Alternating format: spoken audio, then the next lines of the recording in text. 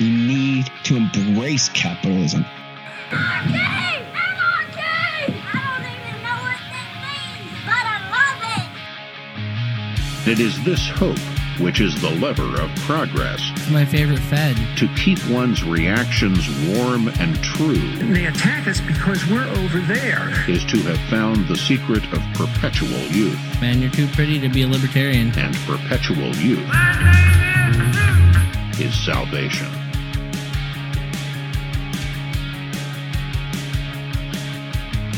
Salutations, ladies and gentlemen. Welcome back once again to a podcast edition of QPOL, where we say the quiet parts out loud. That is qpol.substack.com. I'm your host, as always, Phil Gibson, and today I have returning to the podcast Mark Goodwin at Bitcoin Magazine. What do you do at Bitcoin Magazine, Mark? What up, Phil? Yeah, it is the return. It's been a long time. It's been like a year and change, year and a half or something, I think. I think. It was like right when I started at Bitcoin Magazine, pretty much. Oh, yeah. Maybe even before I started full time. It was a long time. We talked about like art and music, a bunch of stuff. Anyway, I work on the print magazine, do a little editorial, directing, writing. Got a little book coming out. And get to work on the print magazine, which we just had a lovely article from you in it, which was awesome. So that's what I do over there. I can't thank you enough for the opportunity and the hookup. First paid gig, writing gig, actually. So there you go. That was pretty sweet. But yeah, you're not supposed to tell people we pay. You're not supposed to say that. No, I'm just kidding. Paid me in exposure, right? That's what they tell interns, right? We'll pay you. That's what they tell like touring bands and stuff. Yeah. I mean, it's crazy. I mean, everybody does that. Like, content is so worthless to so many people, but not to us, not to Bitcoiners. So yeah, it was great piece. Yeah, it was awesome to have it in there. And today we're gonna talk about something relative, adjacent, kind of in the same realm. But anyone who is a follower of my work, I mean, if you're listening to the show, clearly you should be or are. I did a repost of the article that I wrote called "The Fracturing of the Big Club" in the print edition of Bitcoin Magazine's The Gatekeepers edition. So you can read that for just a breakdown of my / other people's thesis of what's going on and why it's important. But mentioned in that is, of course, the fate of the Fed and tools that they are using. And Mark is going to give us an update of sorts. Last week, today we are recording on Wednesday, June 28th. About a week ago, Jerome Powell gave what was the conference called again? What was it for? It was the House Financial Services Committee. Right. Little Wednesday morning chat. Yeah, it was exactly a week ago today. Yeah. And so we're just going to kind of pick apart some quotes that Powell quoted or said, whatever. And big shout out to Mark here, because is this your first article that was reposted on Zero Hedge? Yeah, it was. Which was awesome. Yeah, very surreal. I mean, I've been reading it for a really long time. There are editorials all over the place. It's pretty amazing, and it's something I really like. It's like they post a lot of people's views, even if some of them are a little bit in the details contradictory of each other. There's like a really nice kind of general platforming of really, smart people. It was absolute ridiculous little buzz. It was kind of fun. I was like, I was just scrolling and I was like, oh shit, damn, that's my article. Very cool. Very, very, very cool. And I had a good buddy of mine who I've been hanging out with from that I just met at the Bitcoin meetup. This like awesome base libertarian guy. And he just sent me a message and was like, hey, I'm just going through Zero Hedge and I see your name. This is you, right? And I was like, yeah. Yes, sir. So well, that's awesome, dude. Yeah, very, very exciting. Yes, yeah. Thank you. Happy for you. I don't think I'll ever see that day. Trying to act like I've been here before, but I'm not doing a good job, But it was cool. It was exciting. It was fun. I look up to Zero Hedge in a lot of ways, so it's very fun. Well, I'm jealous because I don't think I can say the same because oh hello cat just brushing up against my leg. I'm not sure if I can say the same because Zero Hedge are the cucks that they are. They blocked me because Oh I yeah, yeah because Q I based. basically they made a post or posted an article saying that Pal's going to pivot and I'm like no you guys are delusional cowards. That's not going to happen if you pay attention and you know what is actually going on and you just stop posting and promoting doom porn for once, no matter how Right. good it sells, you're making your audience fucking retarded. So I'm Yeah, gonna yeah, call yeah, you yeah, out on yeah, your yeah, yeah. shit. And if you're gonna Ah, block me, then yeah. you're just a cowardly pity cock. Yeah, yeah, But yeah. hey, whatever. I love the energy that you bring to the dollar conversation because it's just no one is really that uh like knows exactly what it is that they believe and articulates it and is very aggressive in the way that they do it. It's refreshing. I really like it. It's funny. I But I do wouldn't agree with you on say the I know everything about what I'm talking about, but my conviction does come from somewhere, virtuous, et- ethical. It's not coming from shit. Okay, I stand on the yeah. shoulders of giants. So shout out Yeah, to no, Tom same, Luongo same. and Danielle Yeah. DiMartino Booth, and Hell yeah. but it's just so aggravating. And the only reason I write and talk about this shit is because it comes from a place of passion of No doubt. how even people in the Bitcoin space, the libertarian space, the people that we think are based and that we latch onto so much, how do you fucking miss this point? Right. Like every piece of like integrity, if you are writing for truth, do I need to finish the sentence? Like, do the math. Well, I think it's kind of an interesting. I'm glad we kind of got here right at the start because, like, I think it's kind of an interesting framing of like where the way you and I both look at this kind of overlap because I think we sort of more or less look at and I've learned a lot from your writing, and and obviously the two folks you just gave shout outs to that you turned me on to definitely I really respect their work. Um, I think generally we have kind of the same, like we understand the same mechanisms and kind of see like okay we got this sort of U.S. coalition, Europe coalition, taking down LIBOR, all that stuff, the reshoring of the dollar. I think we're pretty much on the same page there, and obviously we'll get into the weeds of it as we go through the article. But I think the thing that I think I'm interested to hear what you think is like you sort of give the the you look at like the U.S.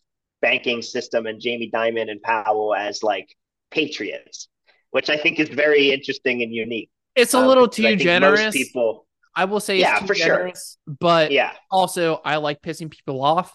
And it also kind of comes from a place of honesty. I can see Pal actually sure, being the Patriot. As Danielle says, he doesn't need this job. He could be worth a shit ton more money than he already is. But in someone in his age, and I think Diamond's just like 10 years behind him in age. So mm-hmm, whatever he's doing. But Tom brings up that he had a aortic attack or whatever on like mm-hmm, the middle of Times Square. And so maybe a near death experience made him, I don't really know. But yes, it is too generous to say that they are white knights, patriots, whatever. But if we see the enemy ahead of us right, just out of incentive, it makes sense to preserve the creation of private capital and the commercial banking system and not hand it over to communists who are just right, globalists that want to enslave us all in neo feudalism and owe nothing to be happy. What were you saying? totally. And it's like no, I mean, yeah, I'm kind of with you, and it's not like yeah, it's funny because like I was watching some like Luke Groman clip or something the other day, and he was Ugh. talking about he's like we could have, and I like Luke, but I hear you, but he was like we could have fixed inflation, immediately if we just went to everybody that and all these regional banks that blew up, and we just went okay, you have X billion dollars, you get $250,000. Okay, he was basically like we should just blow up the whole U.S. banking system Yeah. as a way to get it. And it's like, well, that would be incredibly destructive. I don't think destroying the consumer economy of America is going to save America.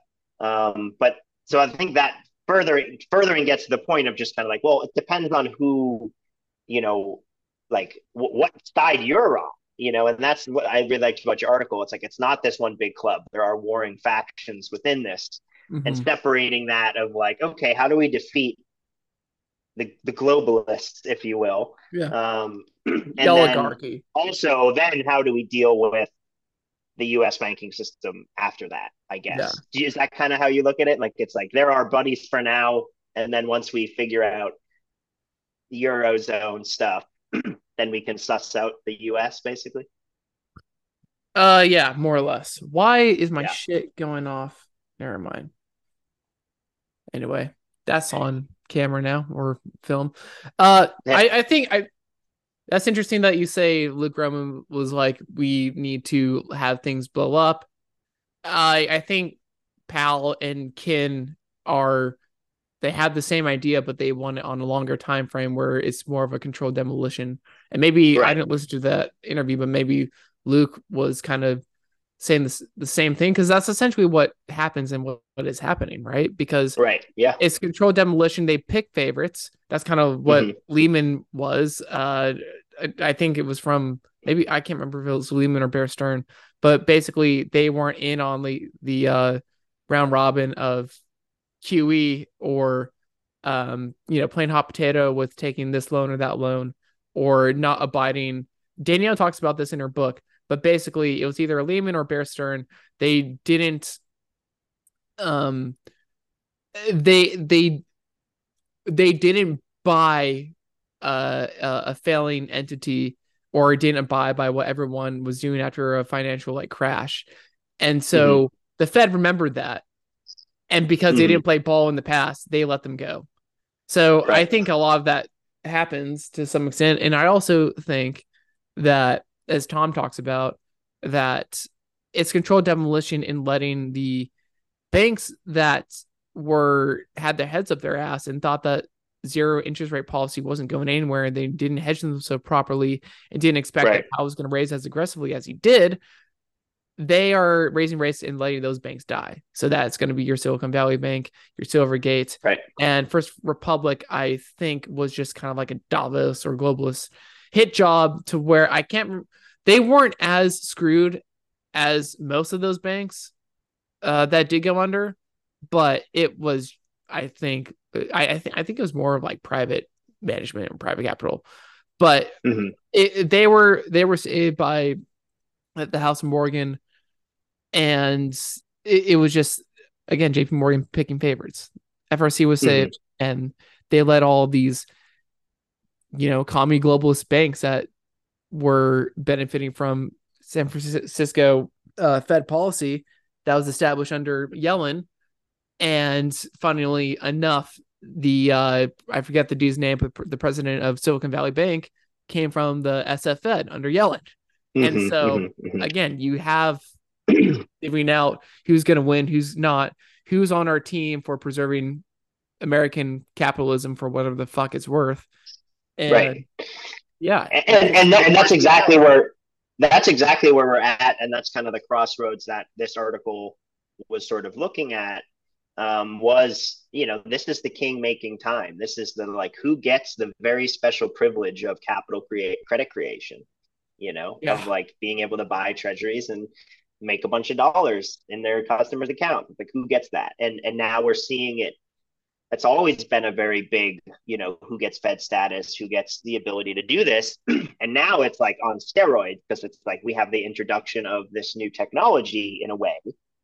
Even though, of course, I don't think either of us are fans of it, but the stable coin, immediate issuance and kind of this like faux bearer asset, yeah, new digital asset that's coming out, or that's been exploding in popularity, I should say, not really coming out, but yeah. direct issue banker stable coins are probably about to come out right as we're smacking up against the launch of FedNow, Mm-hmm. which is sort of a nebulous just July launch. I don't think we even have a specific date, but Yeah. July was the date. So bringing it all back to last Wednesday morning, our boy, and I say that very loosely, Jerome Powell gets up in front of Congress in the House Finance Service Committee and said a whole bunch of crazy shit. Nothing that's surprising, but all things that are sort of surprising to hear just said out loud, very like Yeah, he's saying the quiet parts out loud. matter of fact. Yes, exactly. QPOL indeed. So yeah, I mean, if anyone wants to follow along, I'll put a link to who the fuck are you? To Mark's article. But we're just gonna hit this paragraph by paragraph essentially and summarize. Yeah, let's do it. Take it away. Yeah, for sure. So the article is called "Apocalypse FedNow." Obviously, a little riff on the the little Vietnam film there, and it just starts off with one of the I think kind of the through point sort of quote of a lot of the kind of warning of this article. Is Jerome Powell said it would be a mistake to leave the Fed with a weak role on stablecoins. And that is a very interesting, I think there's just a lot to unpack there. And he says a lot more other things in there that sort of explain, kind of what he's getting at there. But it's an interesting thing for the chair, the Fed chair to say, as being not a direct issuer of, like I think you could almost say the Treasury would slightly make more sense in a lot of ways of like issuing an actual, stable coin. But here we have, the Fed chair saying like, hey, this is the levers that we have and the tools that the Fed has specifically are very, very important in regards to the dollar keeping its world reserve currency status, which is one of the other things that he said, that it's very important that the dollar continues to be the world reserve currency. And just understanding that, things like the federal funding rate, and some of these interbanking rates and things that the Fed has a significant influence over, they are going to have to have a significant role in stable coins moving forward. And what that sort of means on a deeper level is that they are Powell was admitting that stable coins are important, and that the dollar has an evolution of sorts to go through, with the launch of FedNow, and then also with stable coins kind of becoming like a dominant, or rather a high volume, source of exchange within the U.S. dollar system. And he's also admitting, as he goes on to say later, that stable coins are money, right? It's like if the Fed is getting involved in stable coins and expressing, or at least making comment on the fact that they should have a strong role in stable coins, it's really implying that, these are dollars, and these are dollars that we would like under the purview of the Fed and the Treasury and kind of the U.S. government. So there's a lot of fear in general. I think the main talking points people talk about when they talk about CBDCs is this sort of Orwellian panopticon programmable surveillance money that's directly issued by the Fed, or a government, a nebulous state. And it basically gives 24/7 blacklisting ability, transaction censorship, asset censorship, and just ability to just delete money. It gives all of those levers to this government entity, and this is sort of looked at as kind of this the boogeyman looming.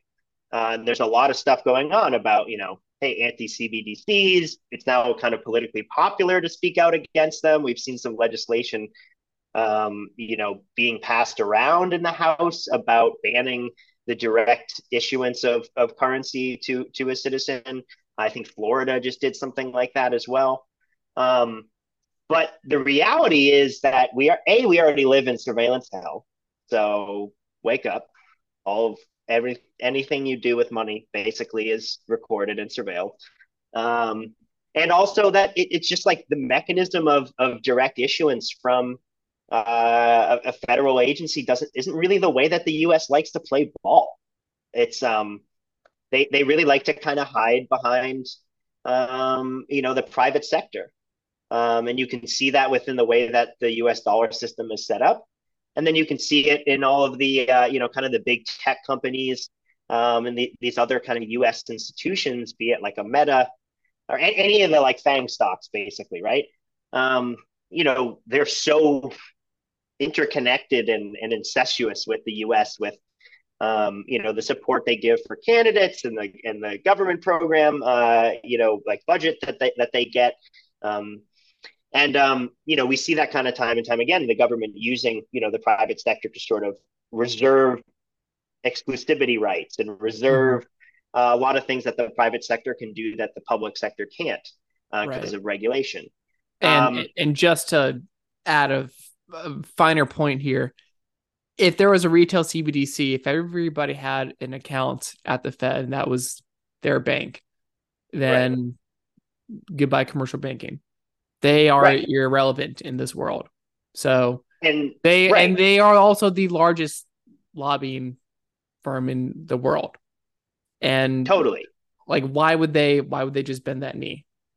And also, like, I think this is something that you kind of turned me on to, even though it seems so fundamental to my understanding of the Fed system now. But it's like these private banks are the shareholders of the Fed, Yeah. basically. And it is sort of a mutualistic relationship there. Some And might call it again, decentralized. right. I probably wouldn't, but I will just to it's piss people off. yeah, no doubt, no doubt. That's a great Phil piss people off. Yeah, actually, the dollar system is more decentralized than Ethereum, so it's actually probably true. No, it's exactly Yeah. the same because they're the same thing. Um, Are they? uh, I mean, I think Ethereum could be a very interesting lever for, there's a lot of connections with, JP Morgan and Consensus and, Yeah. um, obviously massive stablecoin issuance. So we'll see where things go from here. I don't necessarily want to talk about Ethereum too Yeah, much, that's but another episode. Continue. yeah, no doubt. But to your point about, hey, if the Fed is going to issue accounts and do all that, what would that actually look like? Um, some sort of, it certainly wouldn't be it's M0, MO. It wouldn't be. It would be an account. It would be a balance. And that would really not make a lot of sense. There needs to be, sort of a reserve asset to the credit creation on top, capital creation. And so there's a big kind of misunderstanding, I think, in what the reserve asset is versus what the reserve currency is. And I think very much so the dollar is obviously the world reserve currency, but the asset behind it is US treasuries. Mm-hmm. And Powell himself said we would not support a central bank digital currency for individuals. If we did have a CBDC, it would be intermediated by the banks. Now, that's something that you and I and a bunch of our idiot friends have been talking about for fucking ever. That basically a direct issued CBDC is a red herring. And obviously, they're going to do stuff, which now we're kind of understanding what FedNow is, and we'll get into that. And that is a very important mechanism, but it's not a direct issued retail CBDC. And we've been kind of yelling that, stable coins are in effect going to be, the retail CBDC essentially. And I think a few of the ones that we've seen so far, like a Tether or a USDC, I think certainly have their role to play. And we'll see what side of the coalition basically they fall on as this king of the hill of who gets to create dollars, plays out. But I think we'll see private banks intermediating retail CBDCs via dollar creation. So, what do you mean retail CBDCs again? Because private banks don't really deal in retail CBDCs unless if they're the reserve asset that they're selling with well, other institutions, because we need to distinguish what retail CBDC is and wholesale. Because what I think that you are trying to say is wholesale, sure. and Um, retail is that Orwellian panopticon thing. I don't necessarily look at it on that axiom. I look at wholesale CBDC basically being the not really happen. I see that as sort of being what FedNow is, which is just like taking the Treasury exchange system and the interest rate lever system of the U.S. dollar group and making it bringing it into the 21st century. as opposed to kind of this like Swift fax machine thing. But Yeah, like I look at wholesale. retail CB. I look at retail as just being like it's a customer's account. I as a as a private or as a citizen of the U.S. Could go open an account at say Morgan Chase or whatever or Bank of America, and I could access in my account, or I would have access to a retail stable coin, which would in effect be a central bank digital currency. But I mean, it would. You can't call it a central bank digital currency. Right. It agree. would just be a dollar. Like that's where exactly. like the vocabulary gets confusing. And if people do know the difference between retail and wholesale, and they see retail, it's still, at least in my mind, oh, there is going to be this panopticon scary thing, even though that you already explained that the dollar is already digital, they can surveil if they want to, blah blah blah blah blah. It's still like the rhetoric and the optics with the word retail, it still has that stigmatism. And that's why I think it's very important to lump in retail with Panopticon CBDC versus wholesale. I firmly believe, as Danielle has said, they're not going to do CBDC. If anything, it's going to be like wholesale. Because as you pointed out, Swift needs an update. Right. Yeah. I mean, the kind of subtitle of the first part of my article is the new dollar, FedNow and U.S. Treasuries, USTs, not retail CBDCs. Right. I don't see. So yeah, maybe I'm messing up my own jargon here. I don't see there being a direct issued retail central bank digital currency. I see it as being, what basically FedNow is going to do to this private bank, system. And basically what it's going to do is, it's going to turn all of, the banking system is entirely about, treasuries and cash, basically. Yeah. Treasuries and dollars. And obviously, there's some other assets and investments and, then obviously you create debt and mortgages and all this shit. But for the most part, the majority of it is, this security exchange, treasuries exchange, and then dollar balances and dollar exchange. So what FedNow really, so go ahead, please. So FedNow is an interbank communications network. So it is a lot of the things that I think, like people are so obsessed with the direct government issued, axiom of the panopticon that I think they're missing that it's like, well, yeah, FedNow isn't going to have a token. FedNow doesn't need a token.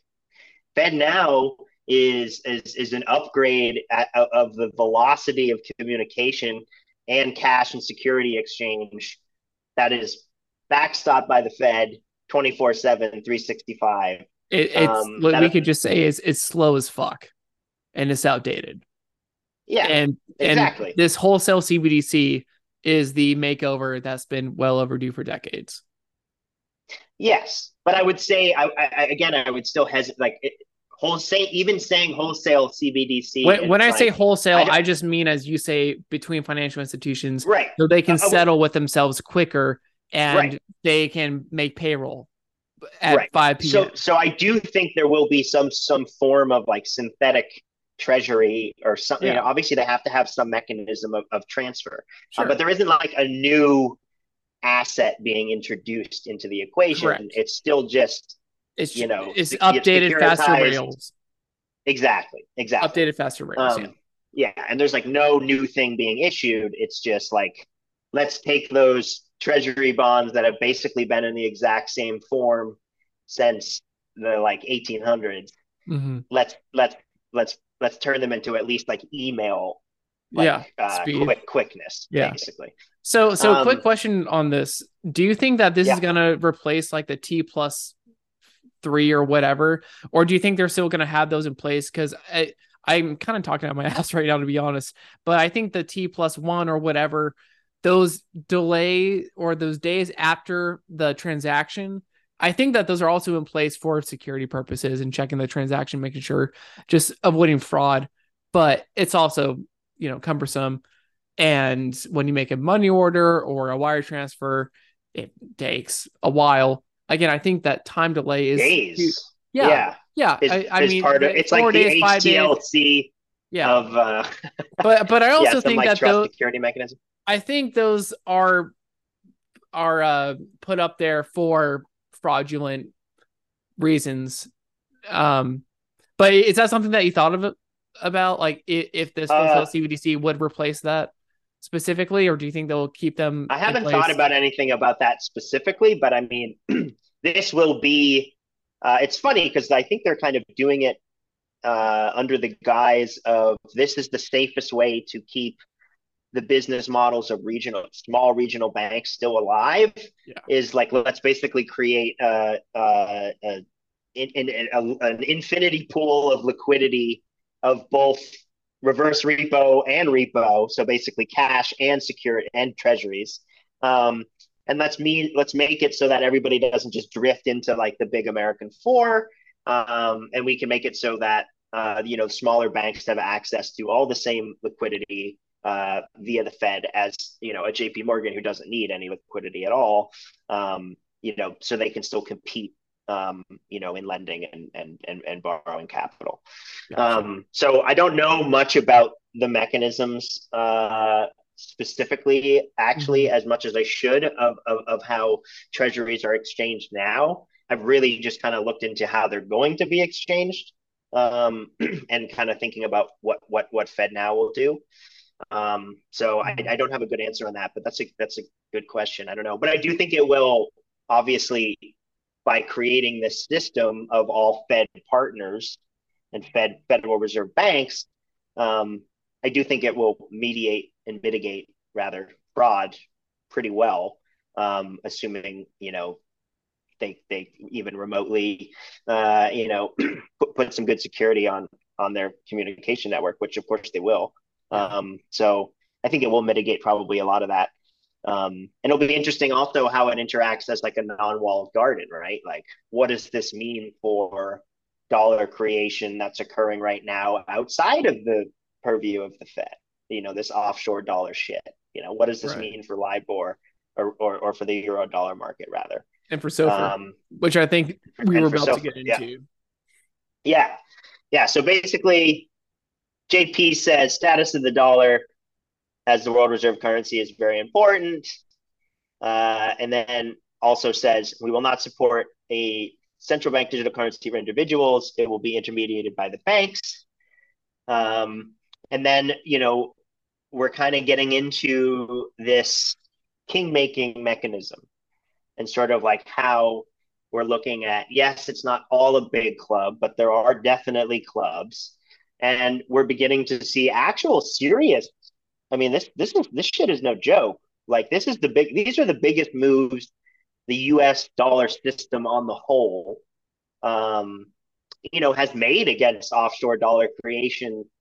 Obviously, I think you started at the raising of rates, and this is a very aggressive hike that we've been seeing for the last year or whatever, and obviously that has huge effects on dollar, volatility and purchasing power across the world, and within the United States.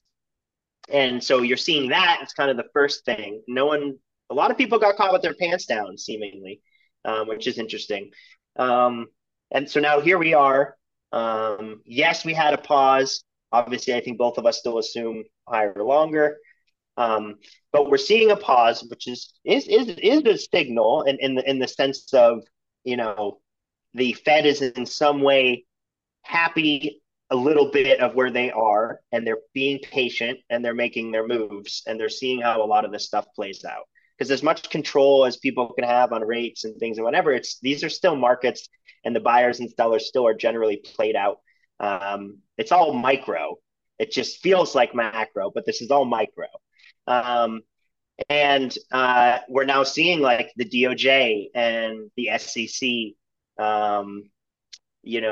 kind of beginning to come out and start picking off, these people that have been outside of regulation, say of like the SEC in the case of you know, Paxos is, BUSD, the Binance issued stablecoin. We're now seeing BlackRock, the largest asset manager in the world, has filed for a spot ETF, which again doesn't necessarily mean anything's happening super soon, but it's a signal, of course, as for a spot ETF that BlackRock has this incredibly strong track record of getting things past the finish line when they file. And so we're seeing the SEC at the same time moving against Coinbase for brokering unregistered securities, obviously at Binance. We obviously just saw a whole bunch of crap the last few days with, the custodian stuff with Prime Trust, but that's kind of out of the purview of this. But we're seeing like a lot of moves happening here, a lot of regulatory signal that to me is very obviously kind of leading towards, okay, we're entering a new era here. FedNow is a state change. It's not as obvious of a state change as, if Biden came out on the TV tomorrow and put up a QR code and was like, every U.S. citizen download this and here's your new federal account. It's not that obvious. But it is a state change to the dollar, as we're seeing the regulatory arms of the dollar system, begin to pick off, offshore dollar creators. And that's really what these things are. I mean, Binance, with their BUSD, last year, kind of came out and was like, hey, we're big enough. We can start our own stable coin. And we're going to close all of these USDC positions and tether positions. And, if you don't close these open, like even leverage positions, if you don't close these positions by this certain time, we're closing them and replacing your balance with BUSD, which is that's a huge, Binance is a humongous company with a lot of ins and outs and just a lot of, ability to kind of stimulate capital creation, via the reserves and deposits. And the way I sort of look at it is the U.S. government is now realizing, okay, stable coins are here to stay. They're an important part of the dollar market. A lot of people around the world are now getting access to dollar denominated liabilities, but now these are all these offshore banks that are holding the paper, that maybe isn't even US paper, in the case of some of these, and they're creating dollars, and we don't like that. And that's our racket. Mm-hmm. So we're going to go after Binance. We're going to go after, and go after, the European banking system. And we're going to bring it all back and reshore the dollar, reshore the levers of manipulation of overnight, security trades, and basically bring capital creation back from, like a zero interest rate policy. Obviously, it brings the cost of capital or cost of borrowing to zero. And so a whole lot of capital creation and dollar denominated liabilities just got spread all across the world. And then when you have a recession and a downturn, or, something like COVID, and you have a huge demand for cash, and you have even more outstanding dollar liabilities, it causes basically a short squeeze on the dollar, which is basically what we saw right after COVID. There was a huge, like the Dixie was just ripped up until like September of last year. It was ridiculous. And so we saw a stronger dollar because of kind of the mechanisms of what was happening, by raising interest rates. Basically taking the greedy, people saw 0% interest rates, assumed it would go on forever, and just started crunching out dollars all across the world. And then the Fed said, no, here we're gonna raise rates a ton, destroy all those unbacked liabilities, bring them all back home, which they did. Now they pause, they chill, and then they look out and they just start sniping and picking off the dollar creators that are using stable coins. It to me that's very, that's a mechanical thing. It's a very like premeditated thing. And if there's anything we've kind of learned as being like dollar studiers or macro boys or whatever, it's like the US dollar system will do whatever it needs to do to protect the purchasing economy and the banking system, and basically the treasury market, of the US dollar. They'll do whatever it takes. And now they're kind of playing their cards. Yeah. And it's really fascinating again. And it's like, it's all kind of coming at the same time as like whatever the hell is going on with the BRICS stuff, which I'm not even that hip to necessarily, but like they have a big announcement coming out, I think in August, about whatever kind of currency or thing they're going to do. I think in general, this idea of de-dollarization is copium or hopium, depending on which way you look at it. It's like, I think we're getting, it's re-dollarization as far as I can tell. Absolutely. And that's what really the mechanisms that are being brought out is like, this is the re-dollarization of the world. And stable coins are the fastest, the best way basically to get and spread the debt, and the buying of U.S. debt, all across the world. And now you got people out there cheering for the adoption of stable coins via the global south, via Indonesia, via whatever, as sort of this kind of like, hey, this is so great. It's the great technology. Now they have access to better money, which obviously in many ways is true, but we're perpetuating this kind of ridiculous system, that has done a lot of nasty things to American citizens and obviously, of course, the world. So it gets a little blurry when you kind of get into that, where it's like, yeah, I want people in Venezuela to be able to not have their money inflating away, like an ice cube on a July day in LA, but do I want to like perpetuate kind of the industrial military complex that is backed by this treasury selling? This is your friendly reminder to rate, subscribe, review. They say the best things, they come in threes, like rate, subscribe, review.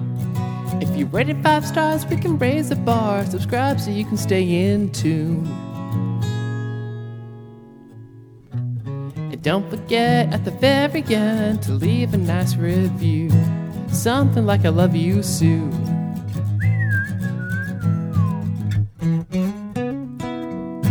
Rate, subscribe, review, please. Thank you. When you raise rates, you basically bankrupt the military-industrial complex. And that's what I believe Powell is very conscious of, because he knows that he's going to war. And so the faster he can go longer for higher, then the more we don't have war as a potential option in our future. So there's a few things that you said, and I want to draw a parallel. So first off, these crypto dollars, I'm really not sure to this extent how detrimental the creation of those are right now after FTX is to all of these crypto dollars being created offshore beyond the Fed's control. What the Fed wants to do is, of course, be in control of the crypto dollars and offshore dollars by really namely controlling which stable coins get to choose to live. As we said, the Fed wants to pick favorites, but also be able to control the price of them. And that is what I believe Silver is going to do. But it's interesting when you go back and you think about what CZ at Binance did when he said, I'm going to sell the FTT token and have, BUSD be more dominant and blah, blah, blah. Then, yeah, you kind of have the fall of FTX happen from there and all this other contagion and him trying to make that move to have BUSD more dominant. Maybe that didn't really work out in his favor, as we can, look at today. But I think it's Well, interesting. interesting wrinkle there, though. 2 days before the FTT sale and all that shit went down, Sam did go on a podcast and said that FTX was looking to start a stable coin. And you could kind of look at Yeah. that as being like, oh, that's when CZ was like, yoink. I No, know what your books are. I know they're exactly. fucked. It's Yeah. great. So the parallel I want to make here is the Fed kind of did the same thing with LIBOR and introducing SOFR, because all this offshore dollar creation up until January of 2022, all of that was indexed to LIBOR, which was much more manipulated, but LIBOR is still kind of the bitch of the Fed funds rate domestically in the United States. However, now January 1st of 2022, we started to slow roll out SOFR, which is replacing LIBOR. And it was just kind of a similar parallel like rug pull that CZ Binance did and the Fed did, because LIBOR is actually out the door 2 days from us recording this, and probably on the day that I drop this episode. Boom. On June 30th, LIBOR is out the door. We gotta have a death to LIBOR party. Yeah, we should. It should be like marked on the calendar. But I just thought that parallel was very interesting. But it's not so much that the Fed wants to destroy all these crypto dollars. They do, but they want to be able to have some of them destroyed and pick favorites in a way. And I don't think all parties are actually going after Binance specifically because of that. I think that there are factions like the SEC would be Davos globalist kind of faction, and I think FTX was basically propped up in a way to go after Binance's lunch. SBF, Sam Bankman-Fried, wanted to make friends with CZ and get him under the same wing of regulations that FTX was lobbying for. And Gary Gensler was very buddy with the whole FTX squad, if you will, and family ties as well. And I, in a way, think that, yes, maybe Binance is kind of like a front for the CCP and their money creation. Sure, we can argue that. I think that's actually what was and is going on. But I also don't think that the Fed necessarily is going after Binance CZ as much as other entities within Washington are. So I'm just kind of making it more murky, but I don't think it's all crystal clear that because you have to think Binance CZ, what they're doing is a direct competitor with the other stable coins, USDC Circle, who is majority,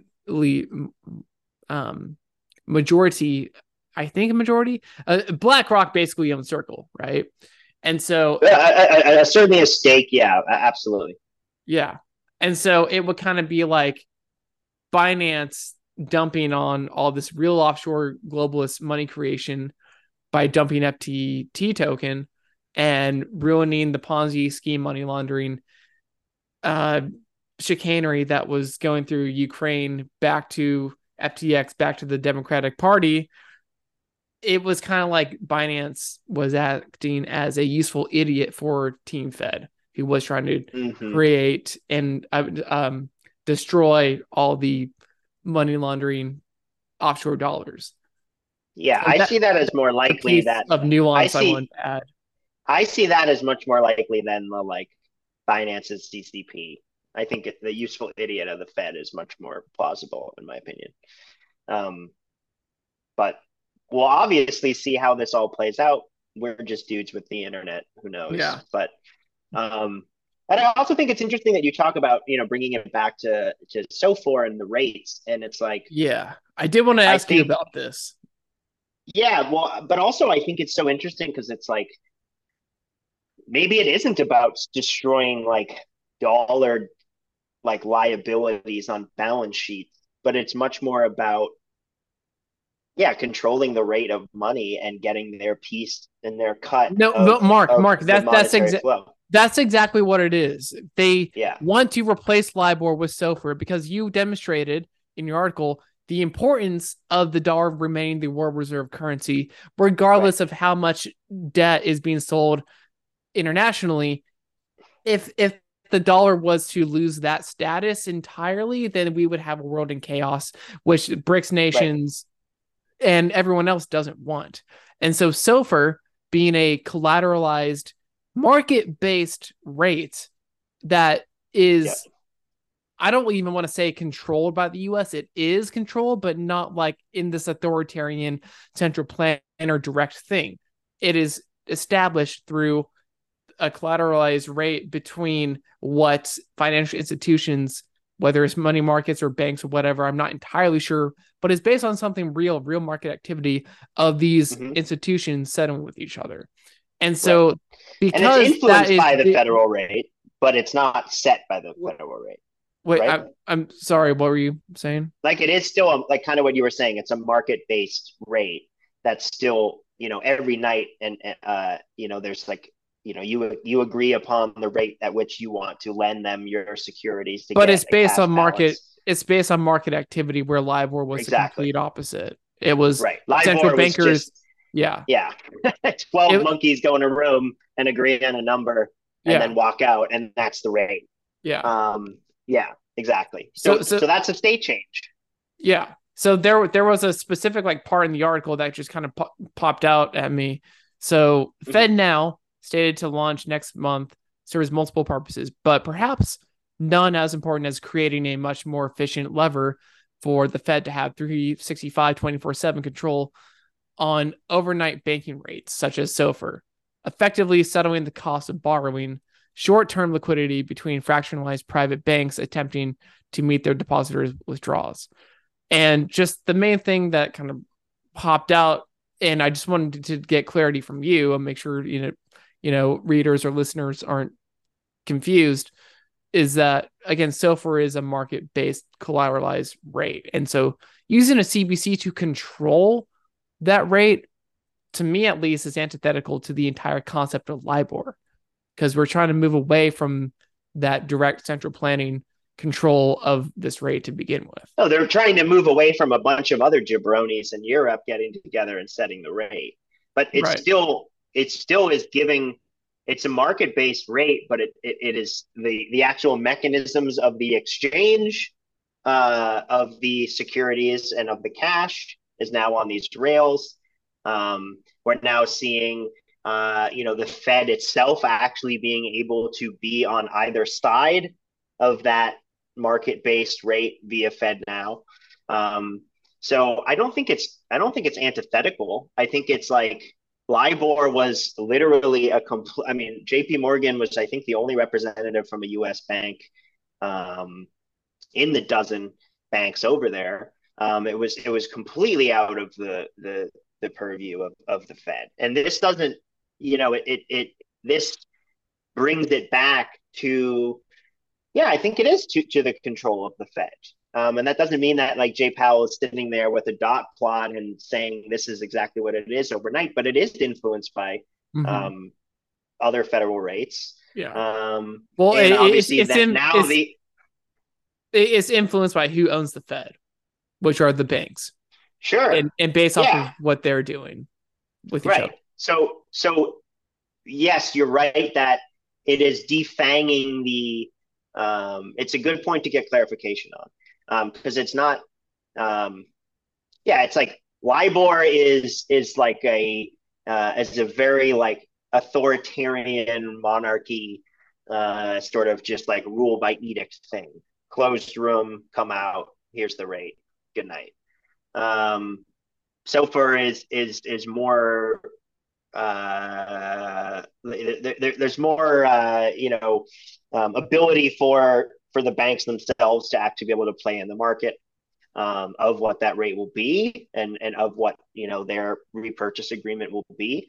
But like don't make any mistake about it. It's still bringing power back to the Fed and the banks that get Federal Reserve status and who gets to do the repos who Right. gets to, participate in this. And again, I think very importantly, the Fed has now basically set up a permanent, repo facility, and is now very often becoming, kind of the lender, of cash to be able to meet, and backstop, banks that are having, massive deposit withdrawals. And we've seen Yeah. that now a few times this year. Yeah. They and were there's a always great pop they were always the lender or buyer last resort. Now they actually Right. control the price of that, though. Right. Right. And that's what this all is. It's like interest rates are the price of money. It's the cost of capital, of borrowing. And so I think we're going to see some new interesting mechanisms maybe that kind of come out of this symbiosis of FedNow and private issued dollars, or like stable dollars or whatever. We'll see, I think maybe like the new, federal funding rate or whatever in many ways could be like a USDC yield or something, like a basically replace kind of the interest rate mechanism you would get by holding, something in a money market account or a checking account or whatever the vehicle you're using to go get yield, whichever stable coin or private bank or money market account or whatever, whoever creates that mechanism. And it could even be something like out of left field. Like we saw Apple Pay come out, and weren't they offering like 4.5% or something like that for keeping your money in there? We're seeing, anybody that's holding treasuries and has any capacity to buy up treasuries. It's like now we're seeing Tether have excess, funds, and they're like buying up Bitcoin and doing all this other shit with it. Cause it's like in treasuries, you're getting 5.5% or whatever. Yeah. If we assume that rates are going to continue to have to go up higher, until they like literally no longer can, we're going to see even more of that. And eventually that has to sort of trickle down to customers in some way. People will start offering 2% and they're still making 3.5%. And then, okay, that, like we don't fucking make anything on our checking accounts. It's like a joke. I remember as a kid, I kind of did. I remember that. It was at least like something I noticed. It was a very small amount, but like I got money at the end of the month or whatever. Usually in the cents or like $1 or something, but it happened. That hasn't happened to me in 15 years or something. And so eventually that will kind of trickle down to the market. And I think like we'll kind of see, perhaps even so quite literally as like, what is the yield on USDC in your wallet? That is kind of like the new short-term interest rate, sort of, in a way. It's kind of interesting. Obviously, the whole mechanism underlying it with treasuries will also be there, so that short-term interest rate will always be important. But there'll be kind of like a new, at least again, kind of a retail rate. Come out with the stablecoin thing. No, I'll do you one better. So Tom and Martin Armstrong, this is where he got this idea. But I had a shower epiphany, which I have talked about often. Is that so? You don't shower? Come on. I shower every goddamn day. No, I'm just kidding. Look at this hair. Lunch just locks like that. I still smell the conditioner from this morning. So SOFR, I think, could replace the Fed funds rate entirely because, as Martin Armstrong has brought up, the initial structuring of the Federal Reserve System and the 12 regional banks, the 12 regional Fed banks. Well, there are 12 regional Fed banks because there are 12 regional economies within the U.S. that should have their own independent interest rate because the economy of Texas isn't the same economy of California. Yeah, sure. And that's so, interesting, yeah, I mean, that's just another example of why do we have this like monolithic dictatorial Fed funds rate when the economy should operate as it does. And that's a very white-pilled bloomer view on the FedNow. It's like, hey, what if we actually, instead of it just being one thing edict by one person, we can use this tech to actually have regional based, balkanized interest rate. Yeah. Do you actually see that happening? That's kind of interesting. I've never really thought about that.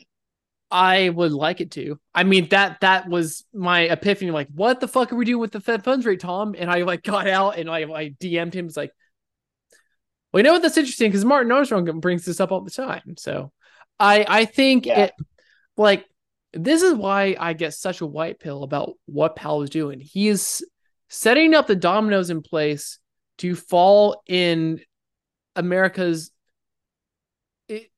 benefit of having complete monetary independence just from the American economy. And whoever isn't on board, they can go fuck themselves because they didn't hedge for this to even be possible. But others did. And so when you have raising rates that are wiping out Silicon Valley like banks, and even though there's going to be a lot of pain and it's going to suck, there's even more opportunity now because private equity firms that benefited so much during ZIRP, and I've written about this as well, thanks to a bit that Dina Martino Booth talked about on a podcast like a month ago on Jack Farley's, I forget what it's called. When we had ZIRP, private equity ruled finance because during the fall of during the great financial crisis and my God, I'm thinking of what the after Dodd-Frank and all these banks got super regulated, right?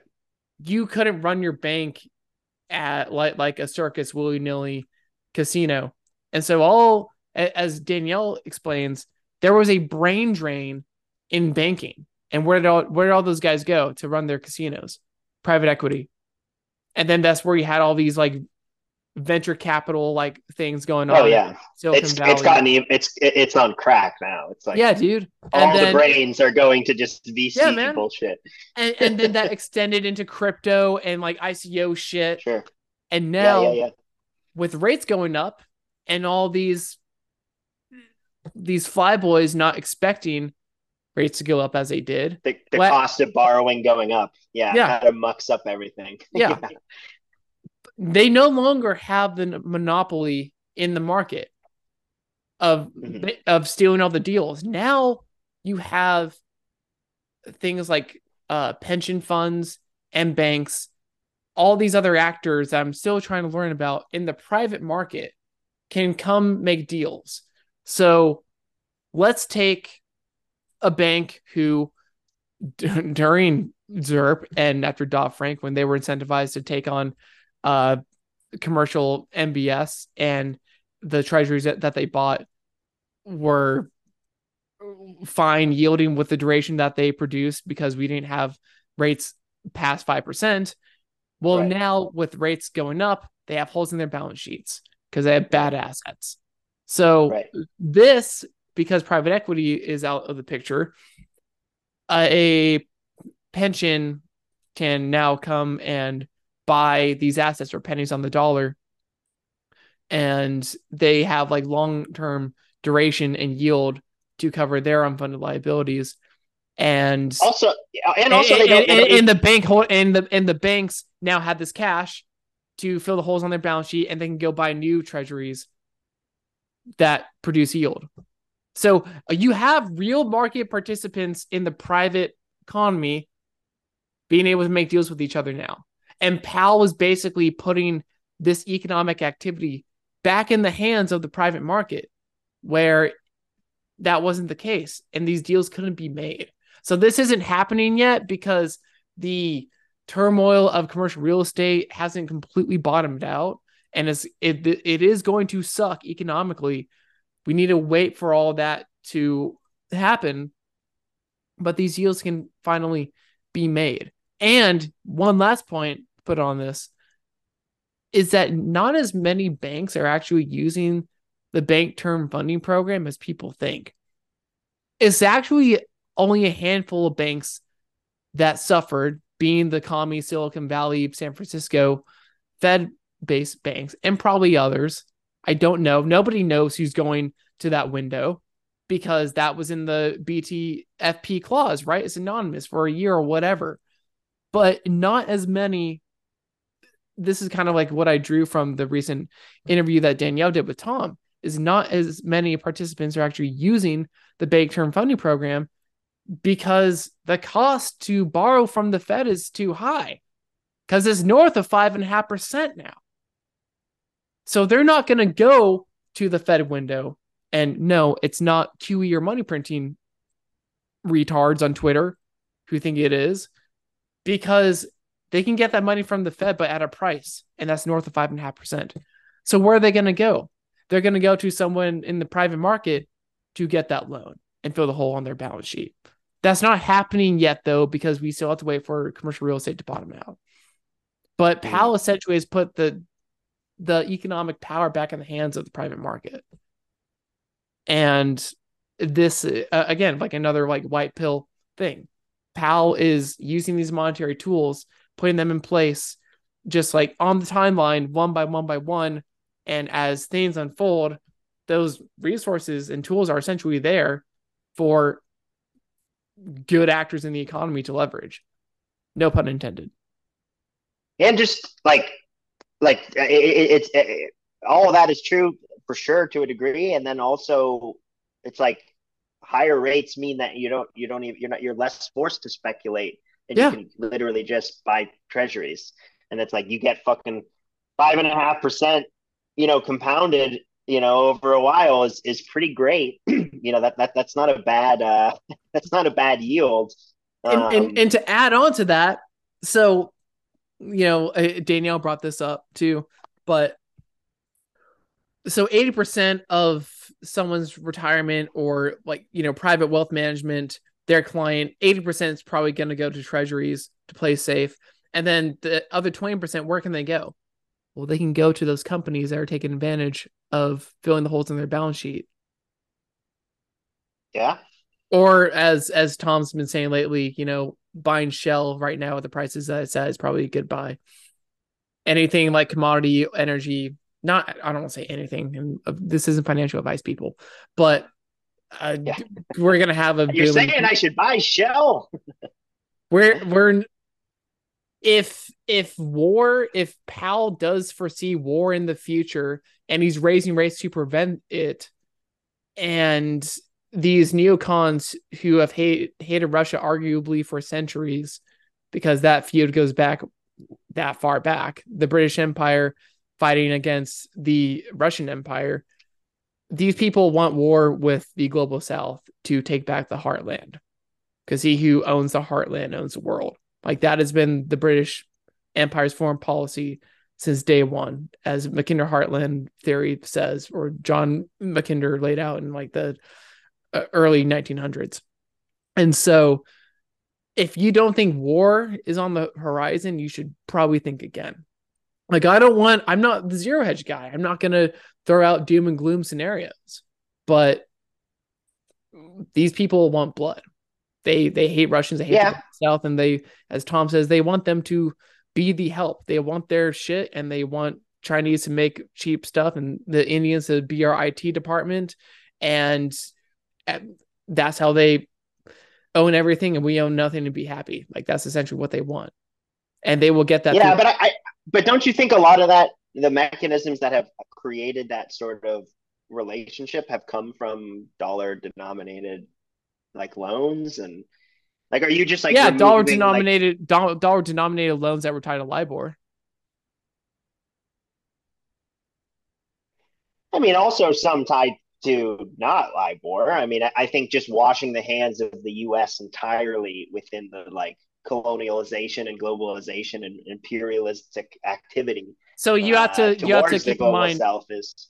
You have to keep in mind that the United States, or as some like to say, the sovereignist plutocrats, being the commercial banking sector, Powell, whatever, they don't want war because it's just bad for business. And so, however, during times of war, actually, no, scratch. But then we have what's going on in the Ukraine right now. Yeah, so Powell's there's sort of a fractal of Vietnam, being this, knowingly unwinnable kind of scenario. We found that out in the Pentagon Papers. It was they weren't intending to win, but it was used as a mechanism basically to launder money. We saw that with Afghanistan, and now we're kind of seeing a similar situation. Yeah, but so you're saying that's like Powell and Diamond aren't those people, right? Okay, that is they're what the they're biggest fighting against. shareholders of the Fed. I mean, Jamie Dimon is the biggest shareholder of the Fed, basically. Yeah. You think those wings of kind of the fiduciary branch versus the legislative or executive or whatever is they're tototally separate beasts. Yeah, that's interesting. Yeah, because but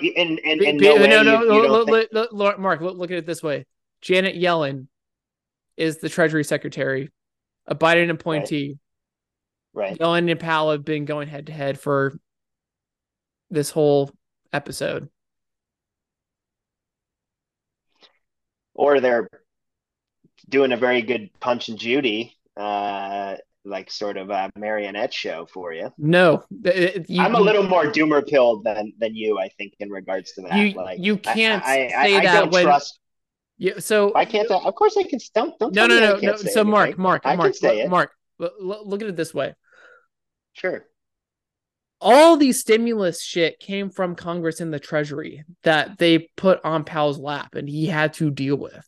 So all the COVID spending and all the money printing to go burr was blamed on Powell, and this was also him trying to get reappointment. And so this was political warfare. All this is political warfare. And so Powell but Jerome Powell was nominated by one party, renominated by the other. So was Bernanke. So was Greenspan. Yeah, I know. So was Volcker. Well, I know, but they were just trying to put it off for as long as they could. Like COVID was a hit job on the Fed, as I wrote about in the article. One more thing to think about this. If you subscribe to the theory that as Yellen is selling all of the short-term debt and she's doing yield curve control, that is basically benefiting the European Central Bank or Lagarde. Because if you look at the credit spreads of the German 10-year and the 10-year US Treasury, on paper, the German 10-year is more valuable. German debt apparently is more valuable than United States debt. And the reason for that is because Yellen is selling short-term debt and buying 10-year debt. Right. And so this only favors Lagarde, who is probably the only one that is bidding for European debt. They're doing this tango to lower the credibility of the United States financial system and monetary credibility. I mean, yeah, possible. I mean, I don't think they're doing a very good job. I mean, they're running out of options because Lagarde can't manage credit spreads and also defend the euro at the same time because there's only so much money. Yeah, but you can also look at, the dollar has its own issues too. And it has its own debt service to deal with. And I think in many ways you could argue, I think you could look at the COVID thing in a lot of ways. And I know it kind of gets off the beaten track here, but I don't think it's necessarily 100% like COVID was a globalist hit on the Fed. It's like it very well could be a total understanding and coalition. I understand your thesis of it's not a big club, and I respect that in a lot of ways.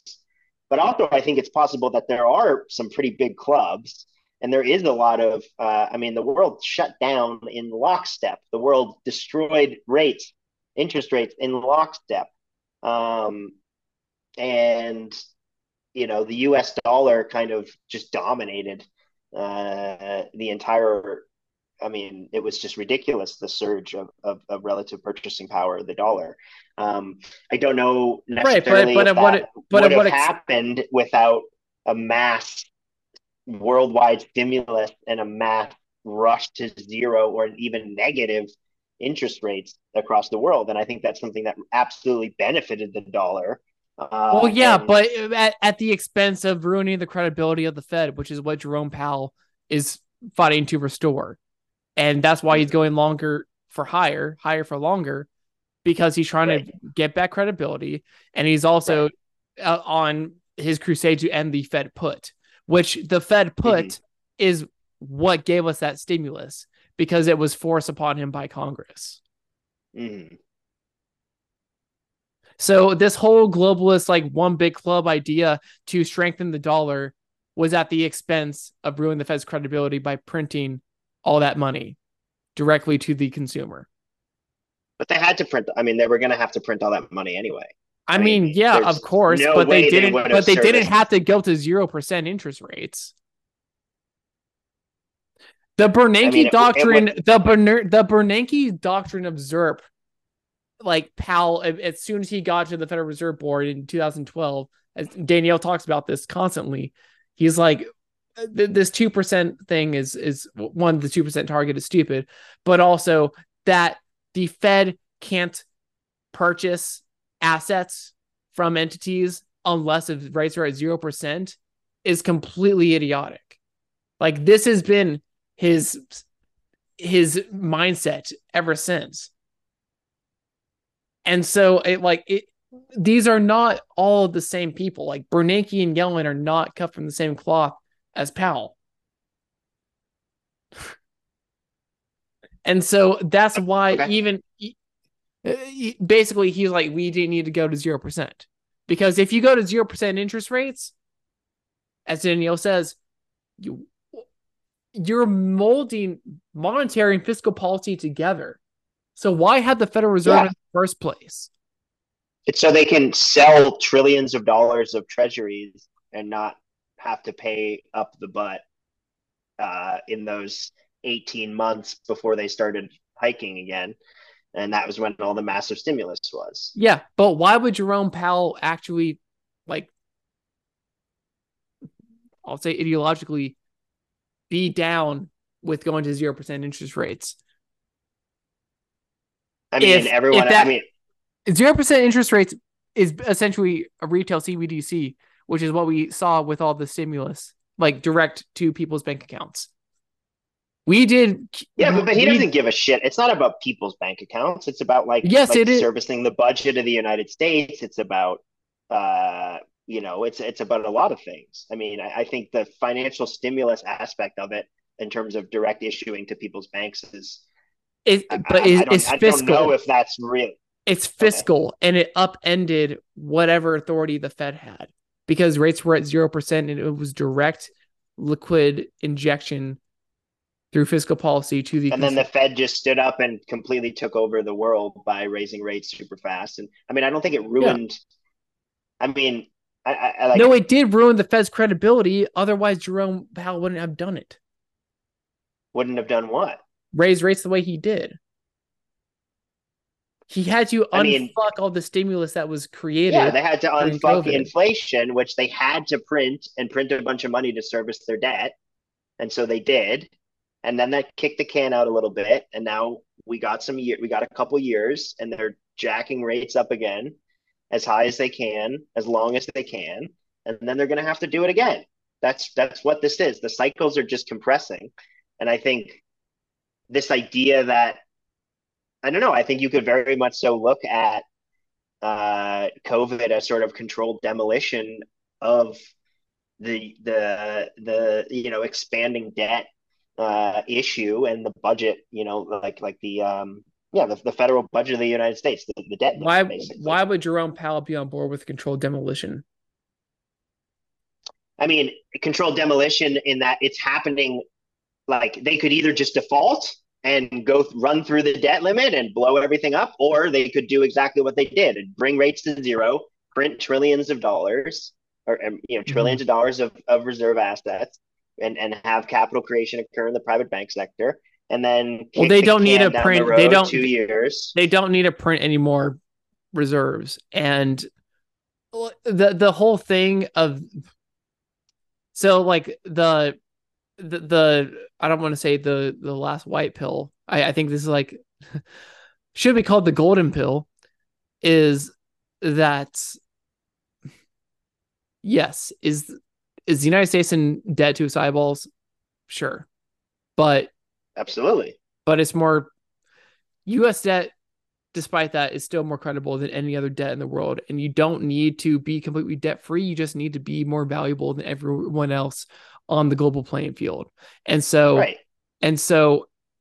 I think that there's a lot of like sovereign buying of debt that people are underestimating that can occur to increase the value of treasuries, as well Who's going to as buy who's but the amount of money we're going to need to be able to print to service this debt, this $32 trillion that's now the way that being, you do that, as Vince Blanchi and Tom Longo said, is that you throw gold out onto the yield curve, which basically there is a gold redemption clause, and you further increase. They could do that tomorrow if they wanted to do that. And you further increase the value of treasuries, and you also might back treasuries with not only gold but also with Bitcoin or whatever basket of commodities.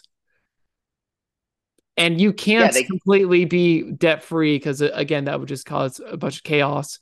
But Danielle has also said, maybe down the road we, what is it like? We shorten the balance sheet by not like 7 trillion, but like 8 trillion down decade.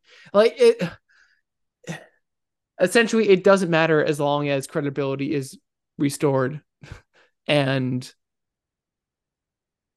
your debt is basically better than everyone else's, and that is essentially why Jerome Powell's mission is to end the Fed put.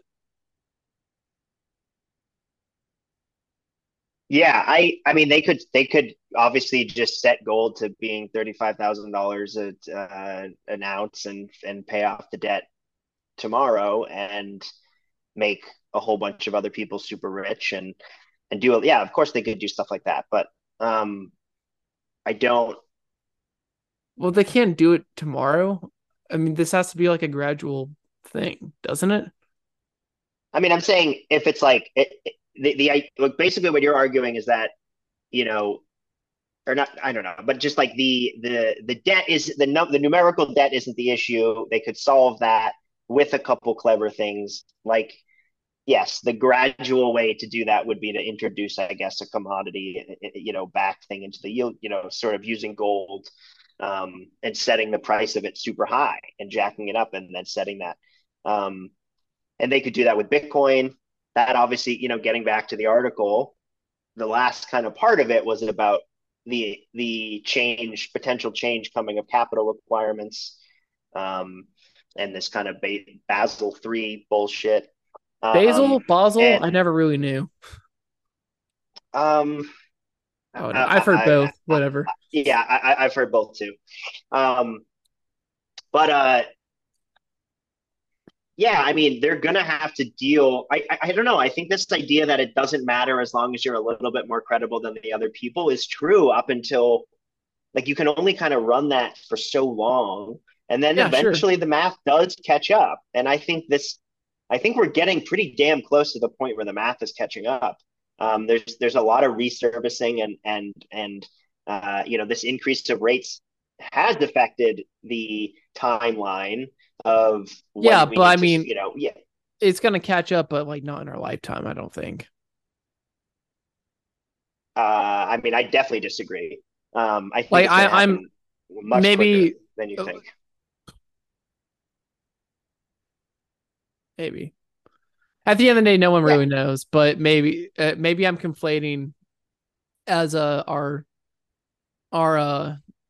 acquaintance, friend, whatever you want to call him, Magoo, says that the dollar itself has another like 80 years to a century to survive. But maybe. Good. Sorry, finish. No. Well, I mean, I don't see the dollar. Maybe chaos ensues between then. Who knows? Yeah, I don't see the dollar going away in our lifetime at all. I think it will exist.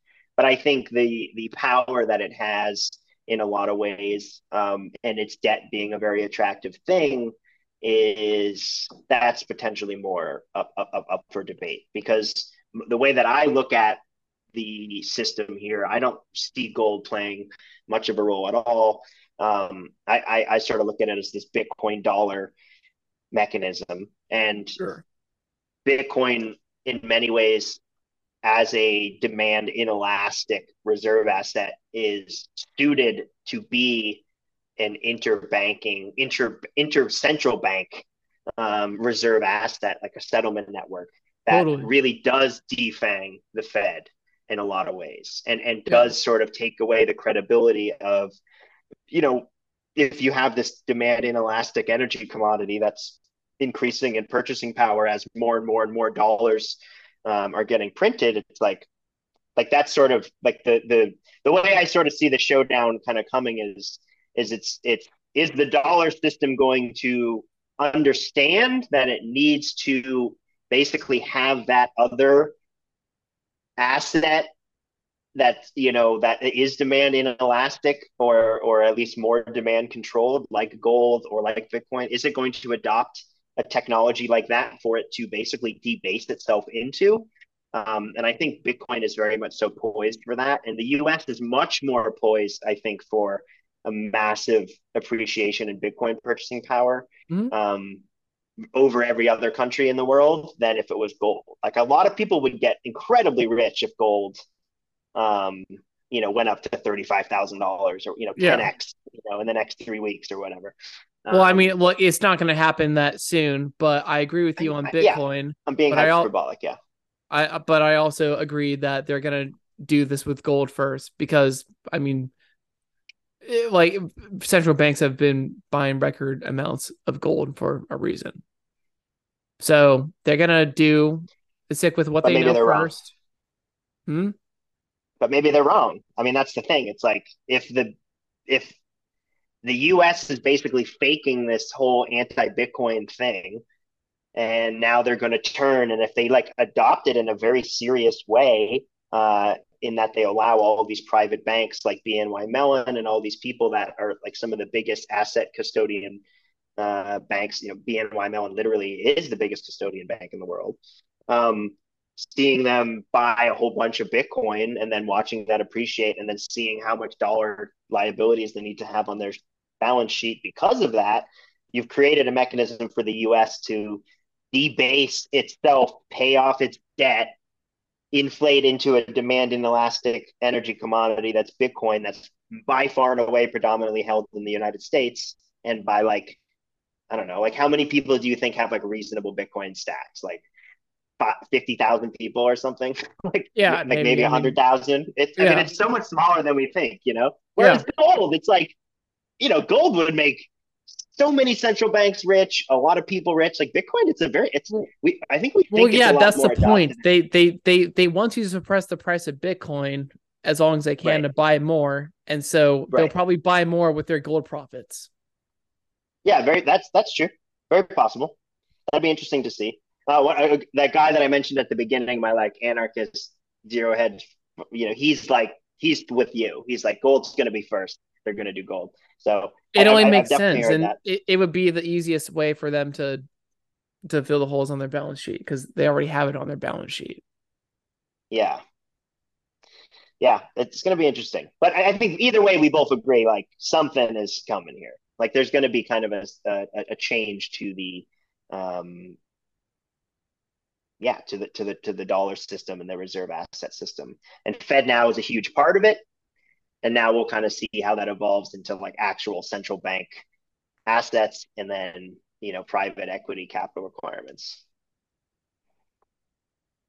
Private So yeah, equity that was kind of the end of the article, requirements. was Basel III, um, which basically is an international banking requirement that he has now signaled. It's something that's been tossed around a lot, but this was kind of the first, as far as I can tell or realize, certainly in recent memory, of Powell anyway talking about it, um, of saying that that's a regulation that the U.S. should go ahead and implement.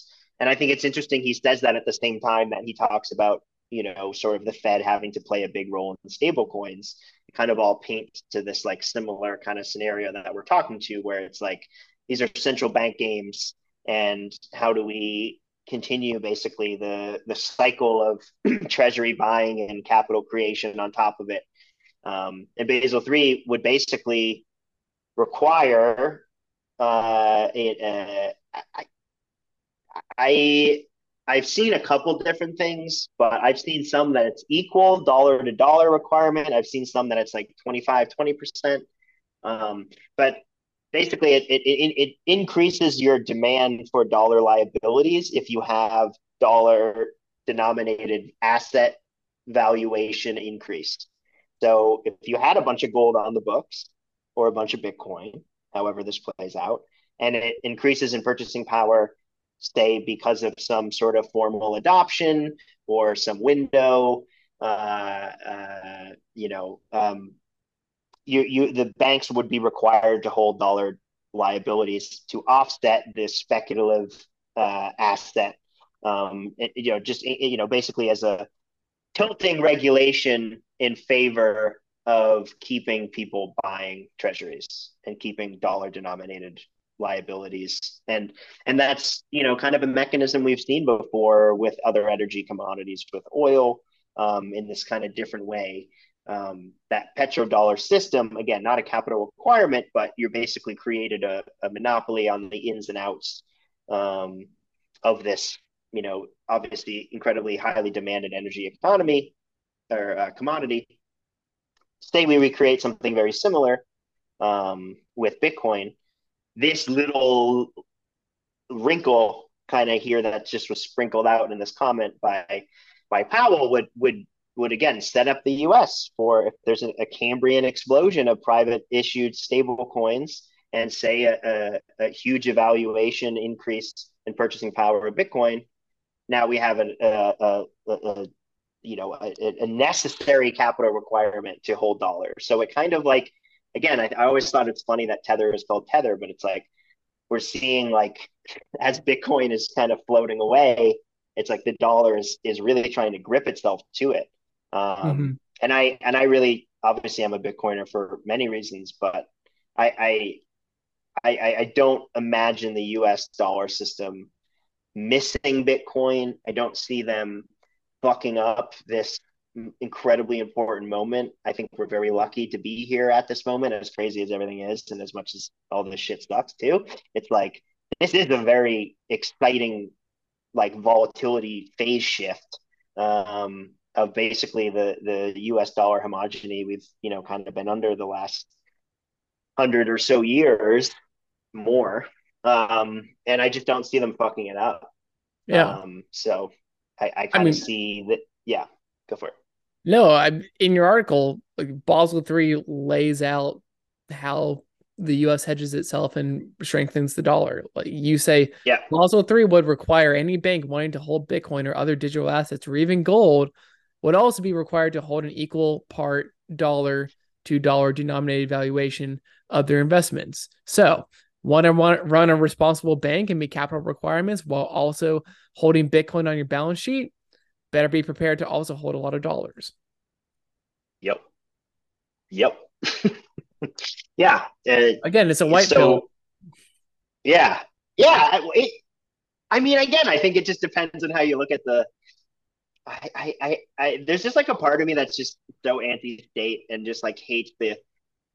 There's like a lot of, because these are still central bankers. They're still money manipulators. It's like I'm not like a fan of Powell, even though I definitely understand why some of the choices were, like I'm going to let him cook, but it's like, I hesitate to say it's a white pill. And I definitely see it as like the US dollar system is understanding that they need to continue this treasury Ponzi of sorts. And they need to make sure that if there's this technological adoption and this state change of money in Bitcoin, if this shit does pop off in the way it very possibly will, how is the dollar going to survive? And this is exactly how it survived. It takes a huge role in stable coins, and it increases capital requirements for dollar denominated liabilities. I mean, it's just like that's exactly what you would do if you were JP. You would be doing this exact thing, Yeah. And it's funny, Tom brings up the point that Powell made. I don't know if it was last week or the week before, but he basically came out and said, hey, our interest rate policy isn't actually, getting us to our inflation target. And right. Tom was basically saying he just said the most Austrian thing he could. Yeah. Like, interesting. Yeah. So I don't know. It's all speculative at that point on what Yeah. people's motives are. I think the writing's on the wall for what has to be done, and I think the actions are being taken. But yeah, I don't know for sure. I think I think we agree on like 99% of things. I really do.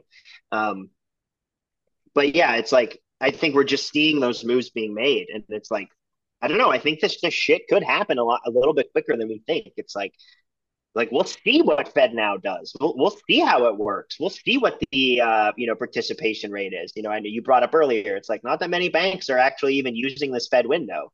That's interesting. We'll see how FedNow, what kind of volume is going on. I mean, I don't know actually if we'll see that, but I think we'll see via the market, kind of what's going on there. Whether or not we get the exact numbers, I don't know. But like, the last part of the article is sort of the signaling for the BlackRock ETF. So we're seeing capital, this all was just a fucking random JP going to talk in front of Congress, and he's spewing out all of this exceptionally important for the future of America and the world economy. And the biggest investment firm in the country, or in the world rather, has filed that has like a 570 plus to 1 acceptance rate of the spot ETF, which of course when you look into the S1 registration statement for this iShares Bitcoin Trust, there's a lot of the stuff that we've talked about already are directly mentioned in this disclosure, including Coinbase. So we've talked about with USDC. Brian Armstrong come out and called USDC like the de facto CBDC, right as kind of the FTX shit was going down. And then also that the Circle Reserve Fund, which is the issuer of USDC, which holds cash, treasuries, notes, and other obligations, and repurchase agreements, or cash obligations, is also a affiliate of the sponsor of BlackRock and has a minority equity interest in the issuance of USDC. So I think this is what the hell we're going to find out is we're going to figure out where the club lines are drawn, because a lot of this could just be like exit pump bullshit. And on all these companies that are filed in and jumping on the bus to file their spot ETF, and sailors announcing a buy, this could all just be exit liquidity bullshit for serious downturn in the Bitcoin market. A lot of us look at kind of a recession looming. This could be total that. And also could be the opposite, and could be, okay, this is regulatory signaling. People are jumping in because they know that this shit is about to pop off. And when it does, we got BNY Mellon there on the scene, Coinbase, USDC, and we're seeing all of our old familiar friends. So, I think. How do you feel about that? Yeah. Well, one, I don't think we should throw BNY Mellon into the same camp as Team Fed, because I think they might be more like a Davos globalist faction. But regardless of that, the bank founded by Alexander Hamilton. Yeah, they're like the spookiest Masonic bank in like the world. I don't know. They hold all the assets for everything. But yeah, maybe you're right. I don't know. But well, yeah. Well, I feel like you just made my point there. You just kind of made the point that BNY Mellon is globalist. So I don't think that the US dollar has Masonic symbols all over it. It just depends on your kind of definition of globalist. Well, I think there might even be another argument that Masons aren't who people might purport them to be. I don't know. I'm still looking into that. But I think really what this move is a showing of the effectiveness of Powell's rate policy and having an effect on companies like BlackRock, because BlackRock is just an asset manager, but they're not as profitable as people think, and people can rebel by selling their iShares and taking matters into their own hands. But basically, they, in comparatively to other people, they're cash poor, and I think that this move into Bitcoin might be a way for them to desperately not be very cash poor. Yeah, and plus, you make a lot of money on. Yeah, yep. Yeah, and another point that's brought up is them trying to file to be a CFI after years and years of them saying that they don't want to be a CFI. Well, if they have so much exposure to people's pensions, and they might have holes in their balance sheet, then it would essentially, them being a CFI would give them the privilege of having a government bailout and essentially nationalize the pension system. So I don't think that they're as healthy as people purport them to be. So I think this whole comment that I'm making is quite a stretch, but I can't really think of any other reason other than they want to be able to control and regulate Bitcoin and suppress the price with a spot ETF rather than just a futures ETF. Yeah, and then just to like kind of in terms of Team Fed stuff, it's like Bank of New York Mellon was one of the New York Fed partners for the digital dollar pilot. BNC was like a 24% owner of BlackRock up until like 9 or 10 years ago or something like that. Maybe even more recently. I kind of forget, but they sold a huge stake. They bought it for like nothing. Like, I don't know, like, in the millions, and obviously sold. Wait, PNC owned BlackRock, but now they don't own BlackRock? They didn't own BlackRock, but they had, it was like 22.4%. Very, very large. And then they sold their stake. Which is interesting because during the bidding for who's going to buy FRC, BlackRock actually backed PNC Bank. Yeah, that's right. I forgot about that. That entirely. But Uncle Jamie swooped in on that. Yep. Uncle Jamie. Anyway, kid. I think we've covered pretty much everything. I'm very appreciative and gracious of your time. Yeah, dude. If you think that there's anything we missed, which I can't imagine there is, and if not, then you can just say sayonara. Yeah, for sure. I mean, I think we could talk about the dollar and intricacies forever. But yeah, man, no, I love talking to you. It's great. Yeah, really interesting stuff. Cool conversation. It's fun talking to you because it's like, I know our minds orbit like 85 to 90% like this exact same, which is really cool. And I appreciate the discourse. It's fun talking with you. Yeah, man. Buy some Bitcoin. Just stay solvent. Enjoy the next 6 months. I think shit's gonna get weird in many ways. I think nothing happening will be just as crazy as anything else. Expect higher longer, and just stay fucking solvent. Don't do anything stupid, and we'll see you out there on the battlefield. And thanks so much for having me on. Yeah, QPOL, baby, saying those quiet parts out loud. It's good to be back. It's been an absolute pleasure, man. And I also, again, publicly want to say thanks again for the opportunity to write for Bitcoin Magazine.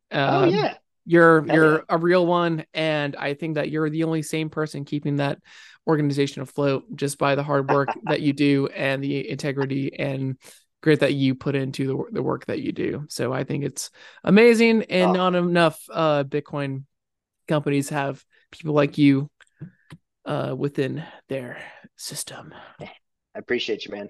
A lot of love. Yeah. Hey, I'm just trying to figure it out like everyone else. And, I just notice patterns, but like, I don't necessarily have any idea what's going on. It's just, I'm doing my best out here. So, and I know you are too. And, that's why I love your shit. And yeah, really happy to have you in the magazine. I hope you do it again. I think people need to be exposed to that sort of thesis and thought. And I think it's really interesting, and no Bitcoiners basically other than you have it.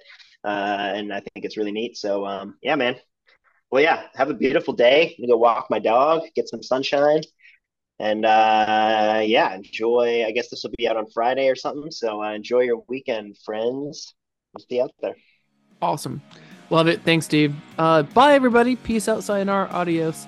Subscribe to qpol.substack.com. Pay me money, maybe, to do this shit. That'd be cool, too. And, yeah, don't get bogged down by fear porn. Don't let the anxiety pimps whore you out. And as Mark said, stay solvent. Adios.